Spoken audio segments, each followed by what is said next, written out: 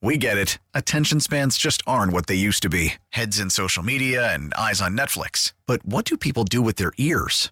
Well, for one, they're listening to audio. Americans spend 4.4 hours with audio every day. Oh, and you want the proof? Well, you just sat through this ad that's now approaching 30 seconds. What could you say to a potential customer in 30 seconds? Let Odyssey put together a media plan tailor-made for your unique marketing needs. Advertise with Odyssey. Visit ads.odyssey.com. Worried about letting someone else pick out the perfect avocado for your perfect impress them on the third date guacamole? Well, good thing Instacart shoppers are as picky as you are. They find ripe avocados like it's their guac on the line. They are milk expiration date detectives. They bag eggs like the 12 precious pieces of cargo they are. So let Instacart shoppers overthink your groceries so that you can overthink what you'll wear on that third date. Download the Instacart app to get free delivery on your first 3 orders while supplies last. Minimum $10 per order. Additional terms apply. All right, we're coming up at 8:50. We should be hearing from the coach at any minute. Nick Sirianni is brought to you by Bud Light. Join Ava Graham at the Boathouse in Conchie. That's Friday night for the next Bud Light Eagles pep rally. Win Eagles tickets, meet Eagles players, and win signed merchandise. Ladies and gentlemen, the head coach of the Eagles, Nick Sirianni. Hi, Nick. Hey, Angela. Nick, how disappointed were you in that loss? Oh, shoot. Any loss that you have, you're going to be disappointed, and especially when you don't feel like you played your best. And gave the opportunities to a good football team. It's hard to win when you give opportunities to a good football team. What was the number one reason you lost that game, Nick? I think it always comes down to protecting the football. So when you have turnovers, those are detrimental, and so.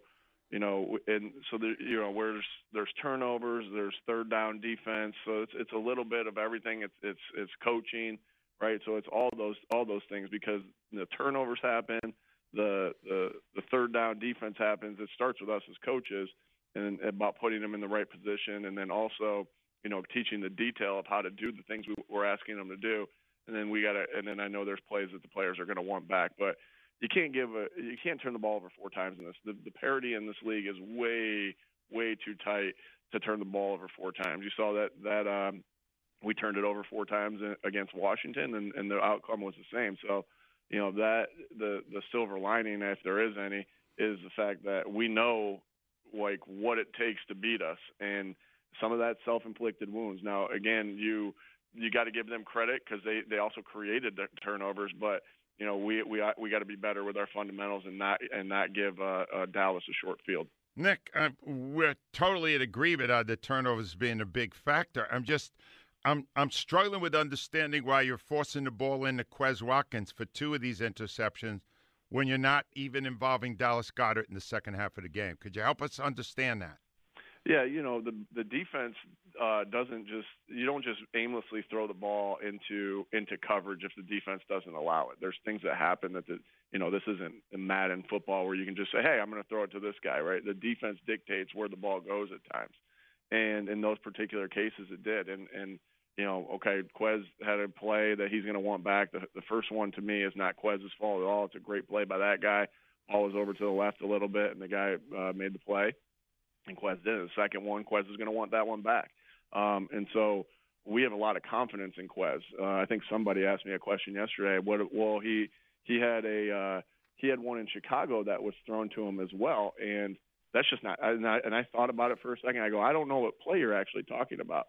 That was a play that got kind of caught up in the wind, was actually going to AJ. So there's some people that can just look at stats and say, well, this is what happened when we threw it to this guy, and that's somebody that's not knowledgeable in the game and doesn't quite understand that not every play is the same. So again, Quez has made a lot of plays here, and we're going to need Quez to have a good game next week, and we're going to need him to have good games in the playoffs if we want to be the offense that we think we can be. And so again, we threw for 360 yards, and so. Dallas was a big part of that. Obviously, Devontae and AJ were a big part of that, and Gardner was a big part of that. Nick, for 28 minutes, you didn't throw the ball to Dallas Goedert, and we don't understand. I know that the defense dictates it, but Nick, you find a way to get to A.J. Brown. You find a way to get Devontae Smith, even when they're double covered. How do you just ignore a guy that's been such an integral part of your of your offense for 28 minutes. Yeah. Again, I don't think the issue was Dallas not getting the ball. He had 67 yards, I believe. 3 catches. Threw for 355 yards. So I don't believe that was the issue of what happened.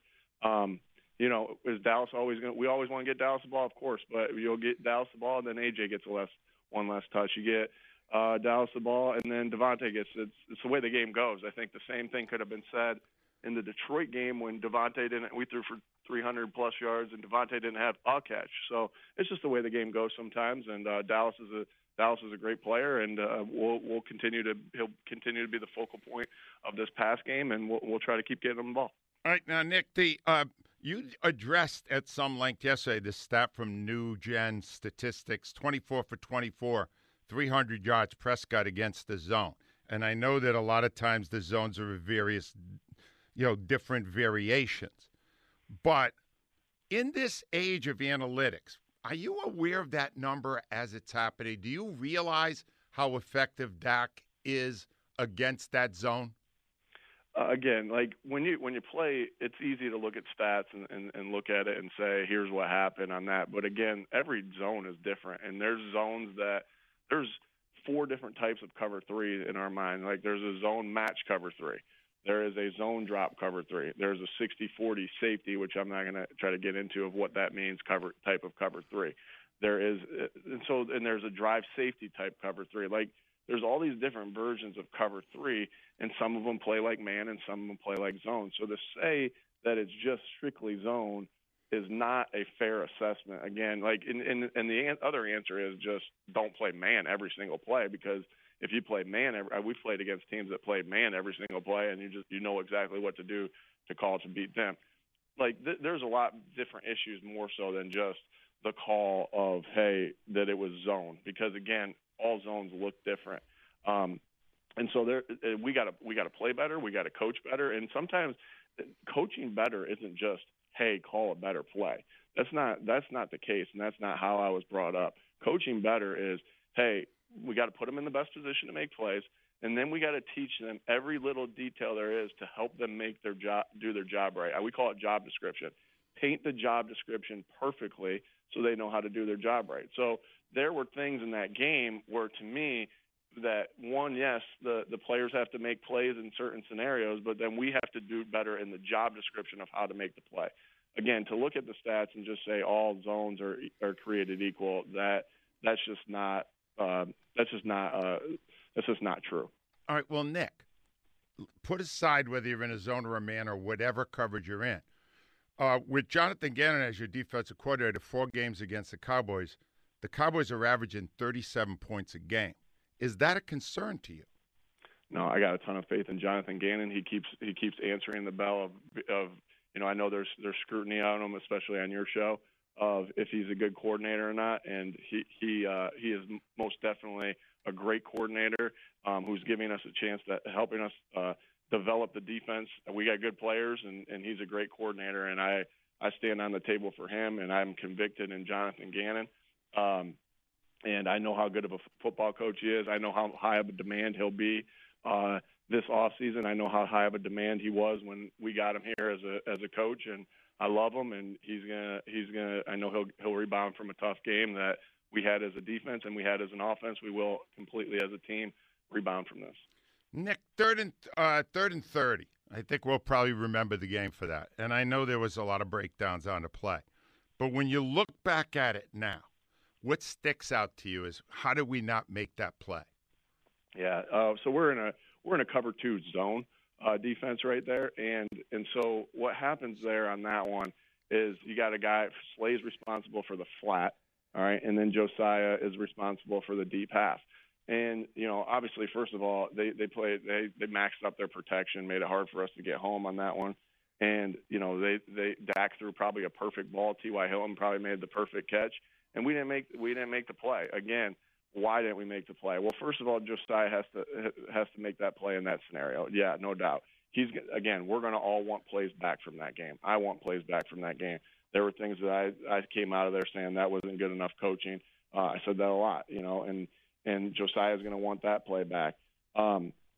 But then again, I go back to we got to teach the guys exactly what the job description is and how to accomplish that play. So it's always going to be, we're always all in this thing together. When our guys don't make a play, we take that hard in the sense of, did we prepare him everything we needed to prepare him to make that play? So when you're going through a game and going through a season like that, lockstep, arm in arm, going through it like that, that's what builds teams and that's what bonds teams, because you're all in it together. We all wish we would have had that play back. Who knows what would have happened from that play, but not one play ever defines what happens in a game. There's a lot of things that happen in a game that define it. Nick, weren't you his position coach, T.Y. Hilton's position coach in Indianapolis? I was his coordinator. Kevin Petula was his position coach, though. All right. I blame you then. You taught him too well, Nick. Hey, T.Y. has always been a really good player. It had nothing to do with me. It had everything to do with T.Y. He's always been a really good player in this league and catches the ball really well. All right. Minshew obviously played very well. He had over 350 passing yards, and now you got a very big game Sunday in New Orleans. Could you take us into your thinking of how you determine who's your starting quarterback? That's always going to be Jalen's obviously our starting quarterback if he's healthy to go. We got a lot of faith in Gardner that he makes great decisions with the football. Excuse me, he's accurate with the football and he's gonna play a good game if he's in there. But if Jalen's ready to go, he'll play. It's just a matter. Jalen's a warrior and he's going to want to go no matter what. And so we have to be the ones that make the decision. If he's healthy, Jalen's obviously, it's his body. So he's obviously going to talk to us and say how he's feeling and everything like that. But then from the next step, we also got to go in there and say, hey, is this the right thing to do? Is he feeling, can he create more damage? Can this set him back? There's so many questions to answer. And obviously we got time to go through that and see what the best thing is for Jalen and this football team. But Jalen's health always is going to come first. Every one of our players' health is always going to come first when you're deciding if a guy's going to go back out in the field. But, Nick, if it was entirely his decision, would he have tried to play on Christmas Eve? Oh, hell yeah. Yeah, that's what I thought. Oh, hell yeah. I know he's going to try to play on Sunday. Angelo, this guy is one of the toughest guys I've ever been around. And Jason Kelsey, obviously, we got so many tough guys on this team. And he is one of the toughest guys I've ever been around.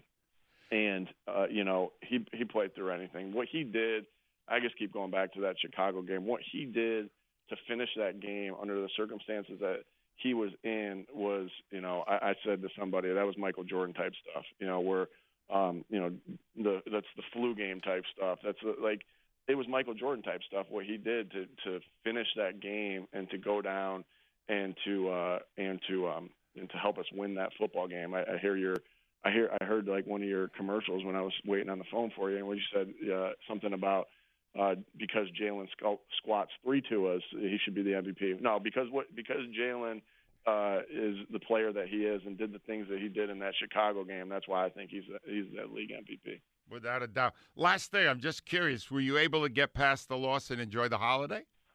Yeah. That's always a tough thing. You go home, and something keeps bringing you back, to the loss. But obviously I love my family and I got a great family. And so to see them open up gifts and waiting for Santa Claus and the joy of, just the season of Christmas I was able to. Obviously things kept bringing me back and I kept watching the game over and over again. Like, maybe when my son was playing his new Madden game, I might have taken a peek at our game multiple times. But, yeah, you know what? Christmas is obviously a special time. It's always been a special holiday in the Sirianni household, and we were able to at least have some good moments in that day, but also have a little bit of a bad taste in our mouth. Hey, Nick, all I know is this. You know what we want for New Year's Day, don't you? Of course. Same thing I want. I love it. Nick, thank you. Thank you. Good luck Sunday, Nick. Thanks. All right, bye. Nick Sirianni with some interesting insights into what was going on there. We get it. Attention spans just aren't what they used to be. Heads in social media and eyes on Netflix. But what do people do with their ears? Well, for one, they're listening to audio. Americans spend 4.4 hours with audio every day. Oh, and you want the proof? Well, you just sat through this ad that's now approaching 30 seconds. What could you say to a potential customer in 30 seconds? Let Odyssey put together a media plan tailor-made for your unique marketing needs. Advertise with Odyssey. Visit ads.odyssey.com.